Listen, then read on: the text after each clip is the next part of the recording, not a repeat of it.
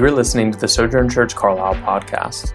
Over the next 3 weeks, we will be seeking to further understand our church's value of maturity. Proverbs 4:23 says, "Guard your heart above all else, for it is the source of life." In this sermon series, we will be walking through Proverbs chapter 4, verses 20 through 27, to help us more fully understand what it means for us as a church to guard our hearts with wisdom. Good morning. Good morning. My name is James Fields. I serve here as the lead pastor of Sojourn Church Carlisle, and it's indeed a great honor and privilege to have you with us here this morning, second Sunday in the new year. So we're thankful to the Lord. Third Sunday in the new year, I believe. This morning we'll continue in our series on maturity. We'll be looking at the passage that we've been looking at for the last 3 weeks, Proverbs chapter 4. Verses 20 through 27. Hear the word of the Lord spoken over you this morning. Verse 20 reads as follows. It says, "My son, pay attention to my words. Listen closely to my sayings. Don't lose sight of them. Keep them within your heart, for they are life to those who find them and health to one's whole body. Guard your heart above all else, for it is the source of life. Don't let your mouth speak dishonestly, and don't let your lips talk deviously. Let your eyes look forward, fix your gaze straight ahead, carefully consider the path of your feet, and all your ways will be established. Don't turn to the right or the left. Keep your feet away from evil." This is the word of the Lord. Thanks be to God. You may be seated.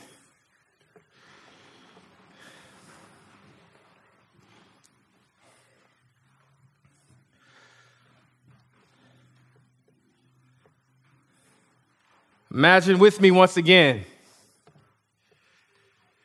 downtown Louisville on the waterfront. It's a beautiful fall, crisp day. There's an artist who is painting a beautiful mural on the sidewalk, and there's a man walking down the street, and he accidentally kicks over a bucket full of water. The water then immediately flows from the bucket down the sidewalk and completely ruins the painted mural on the sidewalk. And the question we have to ask ourselves is this: whose fault is this? Who's to blame for this disaster? Was it the person who kicked the bucket? Was it the artist who was painting near the bucket of water? What if I told you that was none of them? Would you believe me? What if I told you that it was a person, the person who's to blame was not even mentioned within the story? Who's to blame for that spill? Who's to be blamed for the damaged mural on the sidewalk? Well, how about the person who filled the bucket and left it there without any supervision? Rethink this story with me. We shared this story 2 weeks ago. And we talked about how this bucket represents not just a bucket full of water, but the bucket represents our hearts. And Jesus had a lot to say about our hearts, specifically in Luke chapter 6, verse 45. He says these words. He says, "For out of the abundance of the heart, the mouth speaks." The kick that we saw or felt to cause the bucket to spill over represents the pain, the suffering, the grief, the unexplained trials and tribulations that we all experience within this world from time to time. And the water represents what's in our hearts, both good as well as what's not so good. It's a good reminder for us, church, that our reactions have a source. It's a good reminder for us that the things that come out of us have an origin, and the Bible describes it as being the heart. Would you pray with me? Father, we do love you. We do thank you. We ask, Lord, that you would use your word to minister to our hearts right now. Father, I pray that you, as always, would take the little I have and make much of it, God. Glorify yourself as only you can. Hide me behind your cross so your people may see you and not me. Use my feeble words and allow the words that would cause people to repent and place their faith in Christ to be seen and known and experienced. We submit ourselves to the authority of your word even now. In Jesus' name, amen. Maturity, multi-ethnicity, missionality. These are words that we all have become too familiar with us. This week has been a rough week for us all. In a real sense, America's bucket has been kicked, and we're witnessing what's coming out of it. And beloved, I encourage you to do two things. I encourage you, one, not to look away. I implore you not to explain it away. But friends, I beg of you not to wish that these tragic, unforeseen, and untimely events would just disappear. For this moment in our history is revealing to us something more precious than gold. It is revealing to us one of God's greatest gifts to us as a nation. It's revealing our hearts. For the past 3 weeks, we've been unpacking our core value of maturity. 2 weeks ago, I explained what is maturity.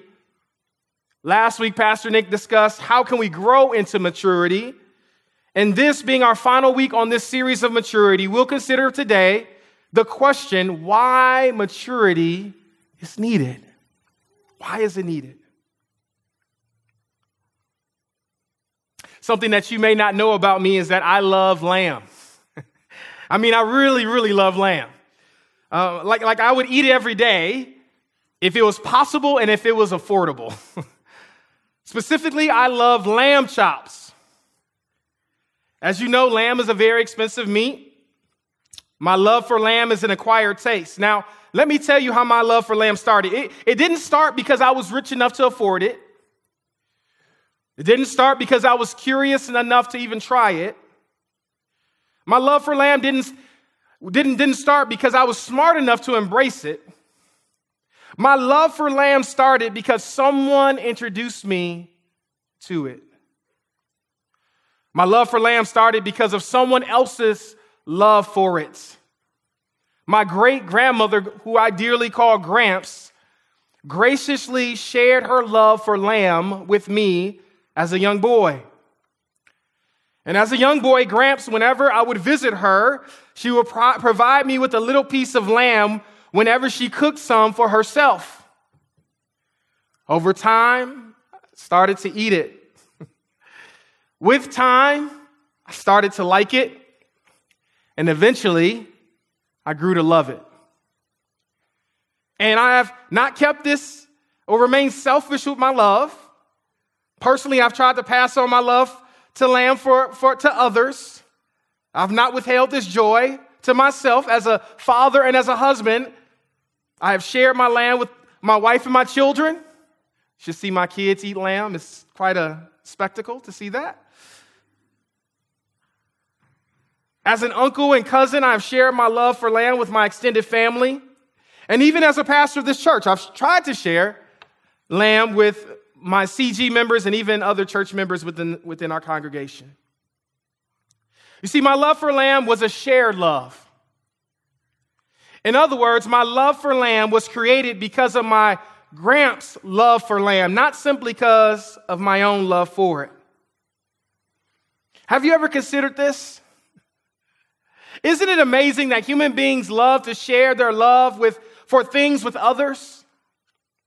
Isn't it amazing that the things that we love cannot be contained to ourselves? Isn't it amazing that when someone truly loves something or someone, it is hard, dare I say impossible, to constrain that love to others? In Brian Chappell's great book, Unlimited Grace, which we'll be studying this year, I got 4 sign-ups, so we did double my number from last week, so please double it again, if you don't mind. Sign up. Hint, hint. He mentions this phenomenon when he says these words. He says in his book, he says, the alcoholic may hate the consequences of his addiction and intensely love his family, but at the time of the intoxication, the liquor means more. The alcoholic may love her children with ardent devotion, yet love more the reward of a job, distancing her from them. An adulterer may tell his spouse with full sincerity, she means nothing to me. I love you. But at the time of the unfaithfulness, the passion is love more than the spouse. And the Christian who sins may say with complete honesty, I love Jesus. But at the moment of surrender or rebellion, the sin is loved more than the Savior. And he ends with these wonderful words. He says that ultimate love ultimately controls. So why is maturity needed? Why are we pursuing this thing? Simply because of point number one is this: an ultimate love ultimately controls. This is very similar to the notion that we share what we love. And we hear echoes of this notion within this passage that we've read this morning. Pay close attention to Solomon's word in verses 20 and 23. Solomon says, my son, pay attention to my words. Listen closely to my sayings. Don't lose sight of them. Keep them within your heart. And we have to ask ourselves, well, why should we pay attention? He tells us in the next verses, he says, for they are life to those who find them and health to one's whole body. Well, why should we keep wisdom within our hearts? He tells us in verse 23, guard your heart above all else, for it is the source of life. Notice with me that our growth into maturity is closely connected to our love for God. And our loving God doesn't just happen on its own. We've said this many times here at this church, but I'll say it again for those who may not have heard it before. Our view of God determines our pursuit of him. This is very important for us. I love how James chapter 1, verses 5 and 8 says it. James puts it in these words. He says, now if any of you lacks wisdom, he should ask God, who gives to all generously and ungrudgingly. That means that God is not selfish in giving us what we desire or giving us wisdom. He says, and it will be given to him. But let him ask in faith without doubting. For the doubter is like the surging sea, tossed and driven by the wind. That person should not expect to receive anything from the Lord, being double-minded and unstable in all his or all her ways. Notice with me what James is calling us to. He's calling to us that if you lack wisdom, you need to ask God to give you what you lack. But he also gives us a warning. He says, but when you ask, you must ask in faith without doubting. James, what are you doubting here? What are you warning us not to doubt? What James is warning us not to doubt is the goodness of God. What James is causing us not to doubt is doubting God's love for us, his care for us, his provision for us. He says, ask God knowing that he wants to give it to you. But when you ask in faith. Church, it's a good reminder for us that our view of God matters. That how you view God matters immensely to how you grow in him. Some of us, under the sound of my voice, we see him as our greatest critic. We think that God is never satisfied or pleased with us. That he always finds a fault in us. That he's watching and waiting over you to make one little mistake in order for you to prove yourself unworthy to him. If you've been seeing God in this way, this is not the God of the scriptures. And then others of us don't see him as a critic. Some of us see him as a coach. We see him as a person, or we see him as a being who's only pleased with us if we do exactly what he tells us to do, if we obey him. In obeying him, we obey him because he's right. And what he's told us to do is right, but we've learned to dichotomize delight from our obedience. We obey him only because he's right. We don't delight in his obedience. This is the misunderstanding of God that believes that he's always wanting you to be perfect. He's always wanting you to change. He's always wanting you to grow. You're improving, but your improvement is never enough. There's always room to grow. Some of us see him as a critic. Some of us see him as a coach, and then some of us see him as our counselor. And this counselor view is he gives sound advice, but only when you need him to give it. God is only there if you need him, but he's too busy to actually care what's happening in your everyday life. And church family, I'm here this morning to say to you that your view of God matters. And if you've been viewing him as a critic, one who's never pleased or satisfied with you, or if you've been viewing him as a coach who's only pleased with you if you do exactly what he tells you to do, if you viewed him as a counselor, one who you can only go to with your problems, but he doesn't care about the everyday happenings of your life, I want to say this to you. We've all been there.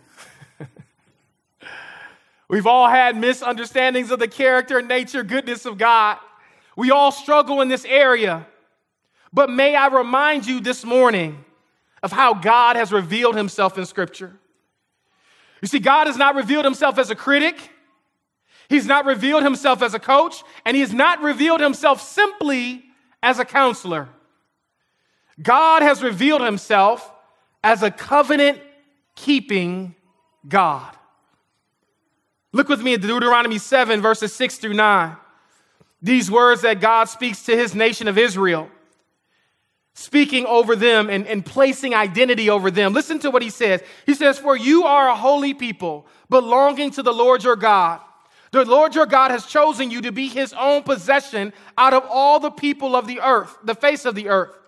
The Lord had his heart set on you and chose you, not because you were numerous than all peoples, for you were the fewest of all peoples, but because the Lord loved you and kept the oath he swore to your fathers. He brought you out with a strong hand and redeemed you from the place of slavery, from the power of Pharaoh, king of Egypt. Know that the Lord your God is God, the faithful God, who keeps his gracious covenant loyalty for 1,000 generations with those who love him and keep his commandments." Listen to similar words in the New Testament from the Apostle Peter. Peter is speaking in 1 Peter 2:9, and he speaks these words over the people, over their identity. He says, "But you are a chosen race, a royal priesthood, a holy nation, a people for his own possession, so that you may proclaim the praises of the one who called you out of darkness into his marvelous light." And lastly, but definitely not least, let's remind ourselves of our memory verse from last year, Colossians 3:12 through 13. "Therefore, as God's chosen ones, holy and dearly loved, put on compassion, kindness, humility, meekness, and patience, bearing with one another and forgiving one another if anyone has a grievance against another. Just as the Lord has forgiven you, so you are also to forgive." Notice with me that in each one of these passages of Scripture that we just read, that God's love always predates our love for him. That God's love always comes first. Let me say it another way, as we said it many times in this church, that our identity precedes our function. That the first thing that God speaks to his people about is not what they do, not where they go. The thing that God always reminds his people about is their identity of being his. I hope that speaks to someone this morning. I hope that encourages someone this morning. If God was to speak to you this morning, the first words he would say to you is that you are mine and I am yours. Identity precedes function. As a people, we focus so much on the function, we focus so much on the doing, and we focus so much on the being engaged. But don't get me wrong, those things are very important. They're very important. But those things are a byproduct of our identity of being sons and being daughters of the Most High God. They're not a means for you to be accepted. They're not a means for you to be criticized. Our identity precedes our function. So how does someone grow in their love for God? What does it mean to walk in Christian maturity? Well, like my love for lambs grew slowly over time, in a similar way, God grows our love for him by slowly expanding our desire for him. Listen to what Bryan Chapell continues to say in his book, Unlimited Grace. He says these words. He says, real change, real power over seemingly intractable patterns of sin and selfishness comes when Christ becomes our preeminent love. When that happens, all that pleases and honors him becomes the source of our deepest pleasure, our highest aim, and greatest effort. We honor him not merely out of a sense of duty and resolve or to keep our distance from an angry God, but because our greatest delight is pleasing the one we love the most. This week, as I was studying this passage of scripture, I was kindly reminded of a simple verse in Matthew chapter 5, verse 3, where Jesus says these famous words in the Beatitudes. He says, blessed are those who hunger and thirst for righteousness, for they will be filled. And I just thought about, just meditating on that scripture all this week. Blessed are those who hunger and thirst for righteousness, for they will be filled. Notice with me, when will they be filled? When will they be filled? Jesus says they will be filled as they learn to hunger and thirst after God. A lot of us want to be filled. A lot of us don't want to hunger and thirst after God. The way that we go after God is not just asking God to fill us. The way that we grow in God is asking God to take our limited capacity and make more of it and expand it. So maybe the answer to walking closely with God isn't associated with our contentment, but our discontentment. Maybe walking closely with God isn't being affiliated with our satisfaction, but our dissatisfaction. Maybe walking closer with God isn't exclusively aligned with right doctrine, but with a right relationship. It's a good reminder for us as a church to be reminded that God knows where you are. He knows how limited you are. And he's here to help you to expand you and to grow you where he wants you to go. It's much like unconditioned lungs that struggle to receive enough oxygen during physical exertion.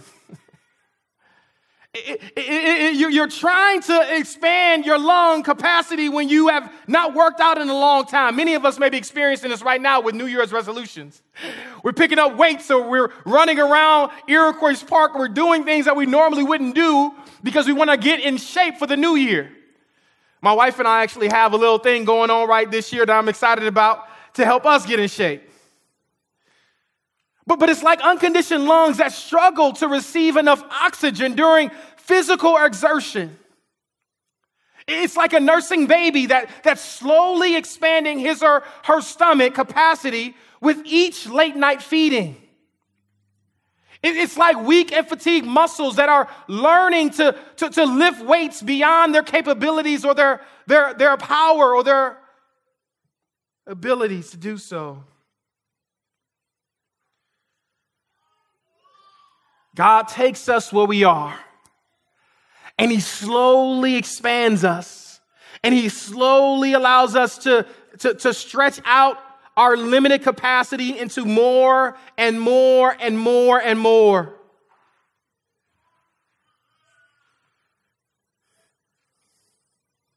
Look with me in verse 24 to see what does it mean to not walk into maturity. Look at verse 24 for me. He says, don't let your mouth speak dishonestly, and don't let your lips talk deviously. Let your eyes look forward and fix your gaze straight ahead. Notice with me that walking and growing in wisdom takes intentional planning and intentional pursuit of God. Walking in wisdom isn't just what you do, but it's also what you don't do. Walking in wisdom isn't just what you say, but it's also what you don't say. Walking in wisdom isn't just where you reside in life, but also the places that you avoid. Last month, on December 28th, 2020, a blogger, Daniel Wallen, wrote an article, 10 Reasons Why New Year's Resolutions Fail. In this article, he mentioned the following 10 reasons why New Year's resolutions fail. Number one, he says, you're treating a marathon like a sprint. I love that because that's exactly what we do in our Christian walk. We're treating a marathon race that God has placed before us like a sprint. In church family, Sojourn Church Carlisle, as we enter into this semester of maturity, here's a warning for us all. To walk in wisdom is not making a temporary commitment like a New Year's resolution. It's not just having a desire to grow. It's not just having a plan to change. It is not just making a promise to be different or to think different. To walk in wisdom is more like a long-term commitment. It's more like the covenantal vows that you make at your wedding day. It's not the collection of knowledge. It's a commitment to the one who has all knowledge. It's not the acquisition of knowledge. It's the application of knowledge. And it's not the pursuit of knowing more. It's the pursuit of knowing God. If you get God, you get wisdom. So why is maturity needed? Number one, it's needed because an ultimate love ultimately controls. But number two, the reason why maturity is needed is because walking in wisdom is not a destination, but walking in wisdom is a lifestyle. It is a lifestyle.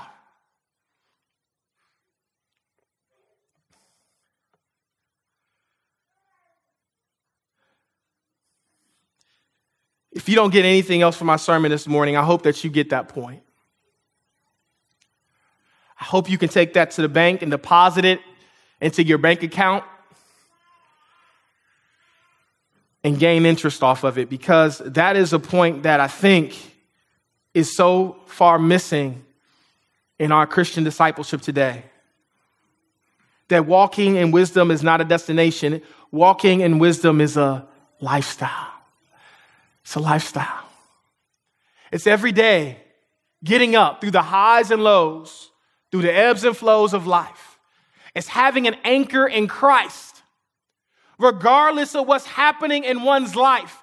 And I love James chapter 1 because he talks about that. He says the doubter is like the one who is tossed to and fro like on the seashore. If you can think about a boat on a turbulent sea, the best thing you can do if you're on a turbulent sea is not try to fight through it. The best thing you can do is put an anchor down, because the anchor will hold you. The anchor will keep you. And regardless of what's happening on top of the waters, regardless of the ebbs and flow that is happening, you have an anchor that will hold you steady through the storm. Jesus is that anchor. He is that anchor. There's no one else. He is the anchor that will keep you grounded. He is the anchor that will keep you steady. He is the anchor that will not allow you to float off.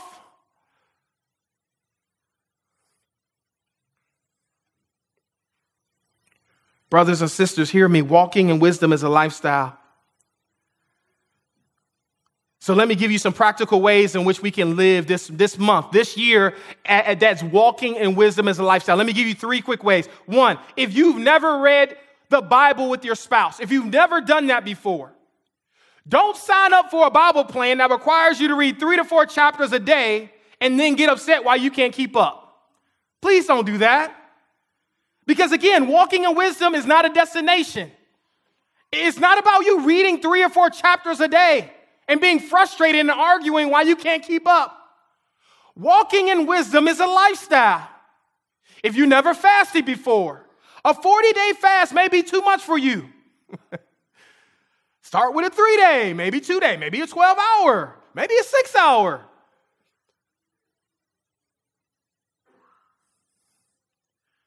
If you never learn, if you never taught your kids theology, if you never had that experience or you've never done that, don't buy out the kids section of Lifeway and purchase every book that you want to use in a 2-month time span.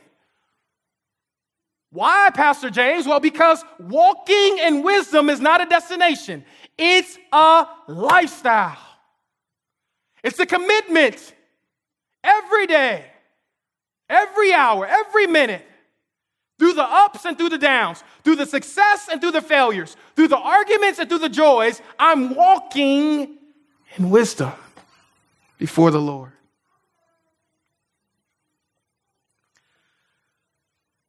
So I hear someone asking, what does it look like, Pastor James?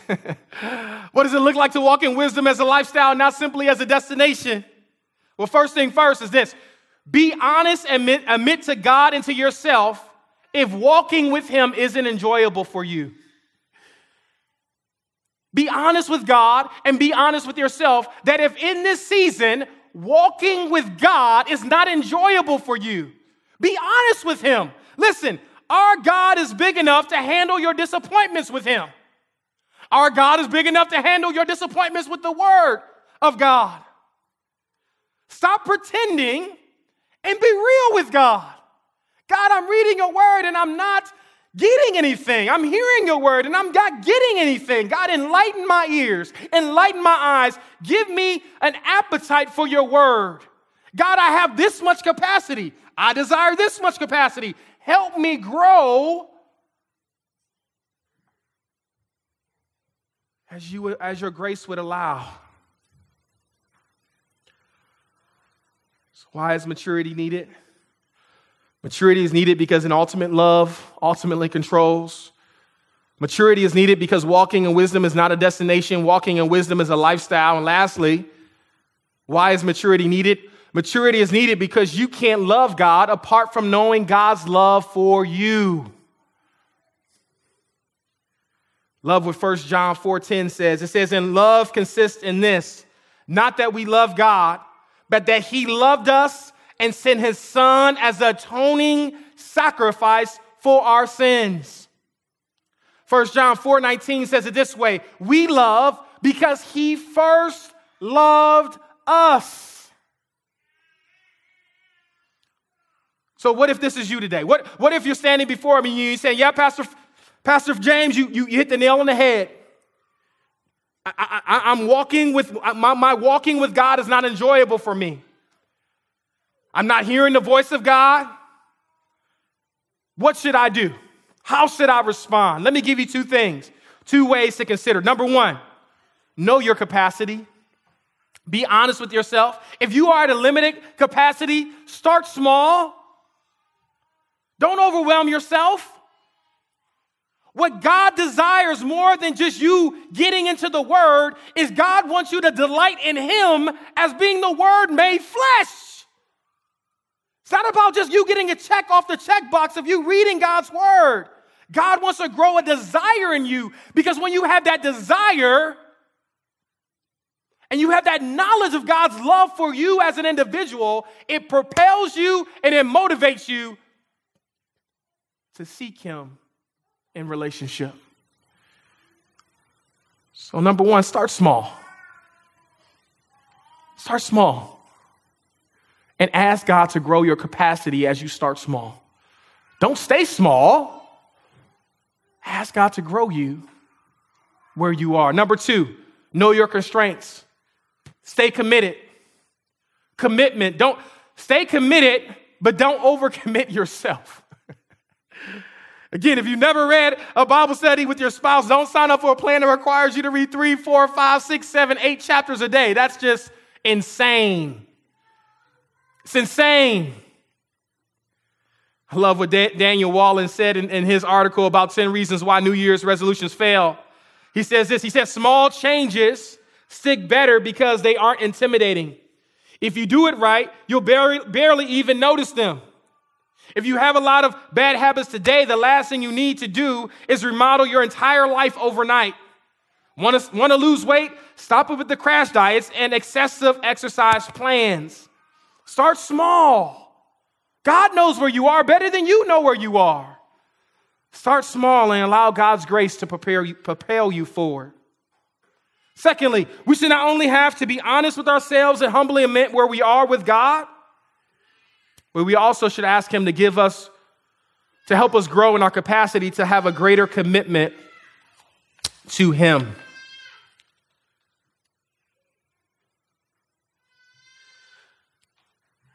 It's a good reminder for us that we can't fix ourselves. You can't fix your heart. You can't make yourself love God apart from the atoning grace of God in your life.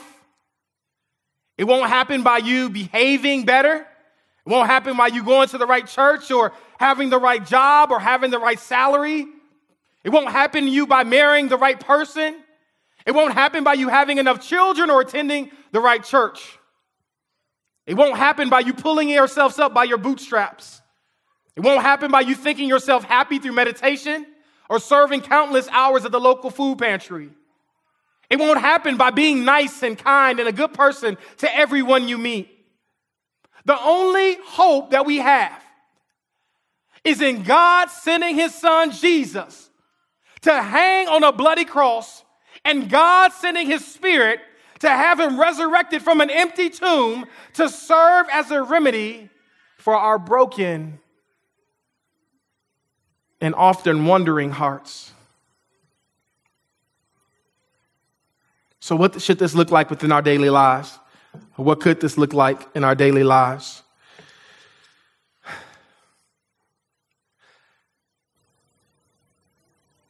I want to share 3 images with you to help you understand. Some of us, as we look at our lives and we kind of see our lives, we think the trajectory of the Christian life looks like this.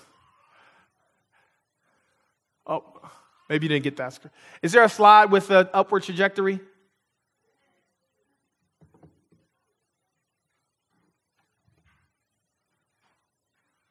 Right before that?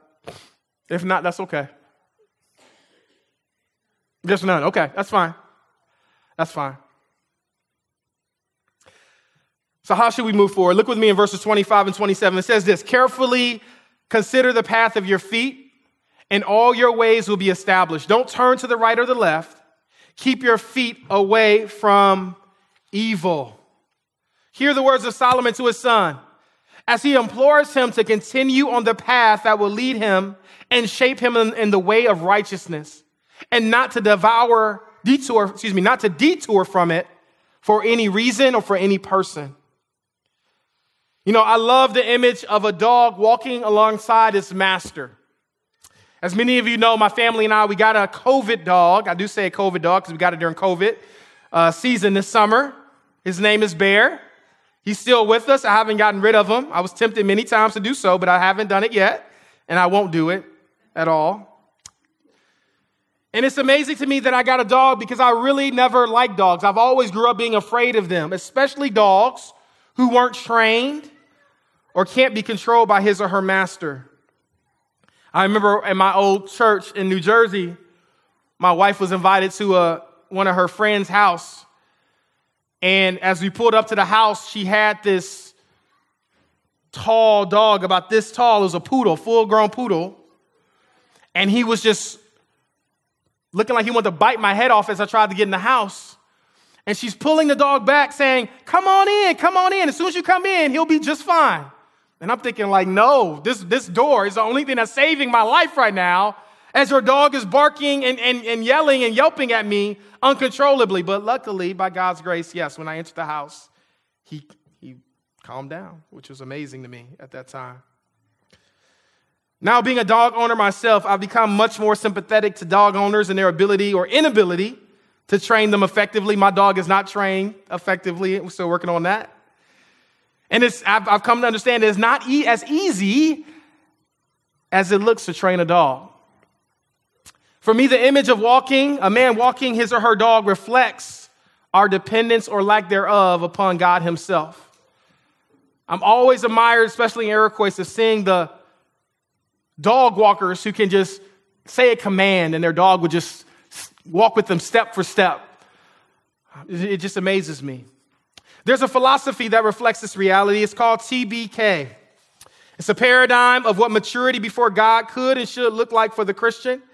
And TBK is simply an acronym that stands for I think, I believe, I know. The T in the TBK stands for I think.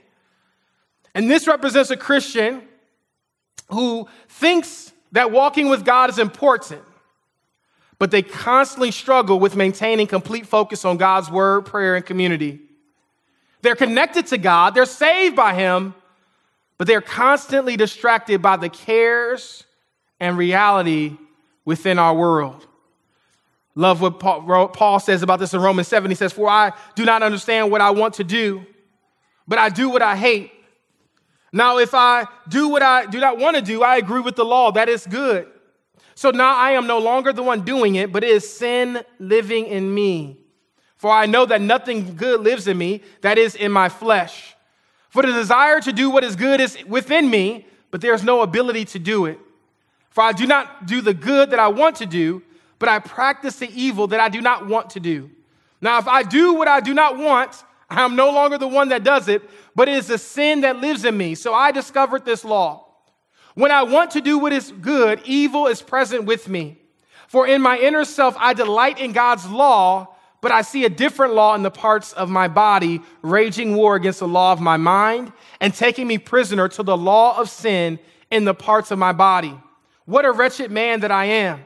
Who will rescue me from this body of death? Thanks be to God through Jesus Christ our Lord. So then, with my mind, I myself am serving the law, but with my flesh, the law of sin.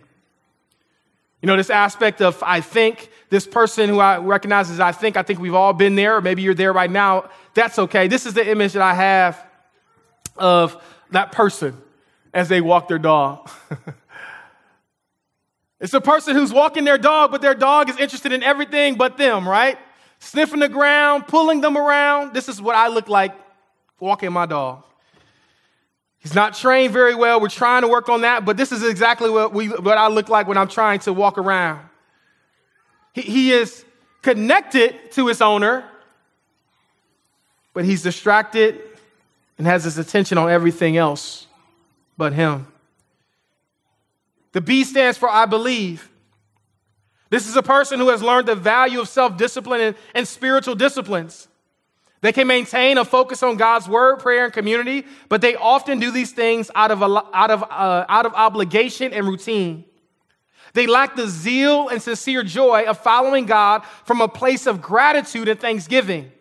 They are often motivated to do the things of God, spiritual disciplines, through shame, guilt, and fear. This is what I imagine that to look like. I think it's the next slide. That one. Yeah. Oh, that's okay. You can see it. Just moseying along, right? You're there. You're connected to God, but there's no sense of zeal or joyful obedience. It's just you're just kind of walking along like Eeyore is walking in the park.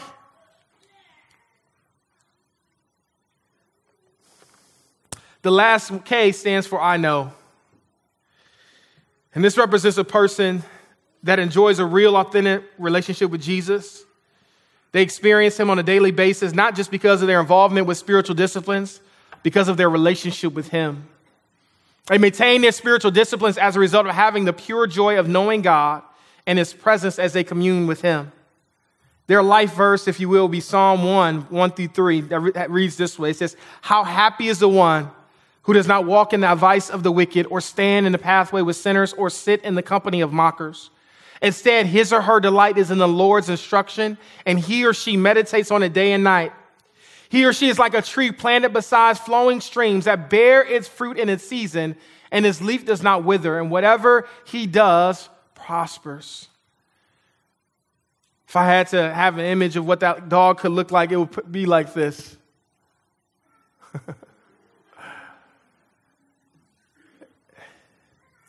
See, this dog has the leash, which represents the word of God, not just holding on to it from every distraction that it experiences. God's word isn't there just to kind of be this yoke that's put up around your neck. But I love this image of that dog, of having the leash within its mouth, holding on to it, understanding that the master doesn't have to tell the dog what to do. The dog values the instructions of the master, and the master trusts the dog with every instruction. God's word should not just be something we do. God's word should be what we're becoming more like every day. It's not something that we just function out of. We embody, we exemplify, and we absorb the word of God in every way. Love what A.W. Tozer says about this in his book, The Pursuit of God. He says, the man who has God for his treasure has all things in one. Many ordinary treasures may be denied him, or if he is allowed to have them, the enjoyment of them will be tempered so that they will never be necessary to his happiness. Would you pray with me? Father, we do love you and thank you. We ask in every way that you would grow us in maturity, God. We thank you, God, that you've called us to maturity because an ultimate love ultimately controls. We thank you, God, that walking in wisdom is not a destination, but it's a lifestyle. Help us, Lord, to be fully committed to you every day of our lives, walking in wisdom. And Father, finally, we thank you that we can't love God apart from knowing God's love for us. This year, God, would you show us and help us to know more intimately the reality and the authentic love that you have for us in Christ Jesus. And may that knowledge of your love for us spur us, encourage us, motivate us to greater love for you. It's in Jesus' name we pray. Amen. I'm James A.P. Fields, Jr., lead pastor at Sojourn Church Carlisle. Thanks for listening.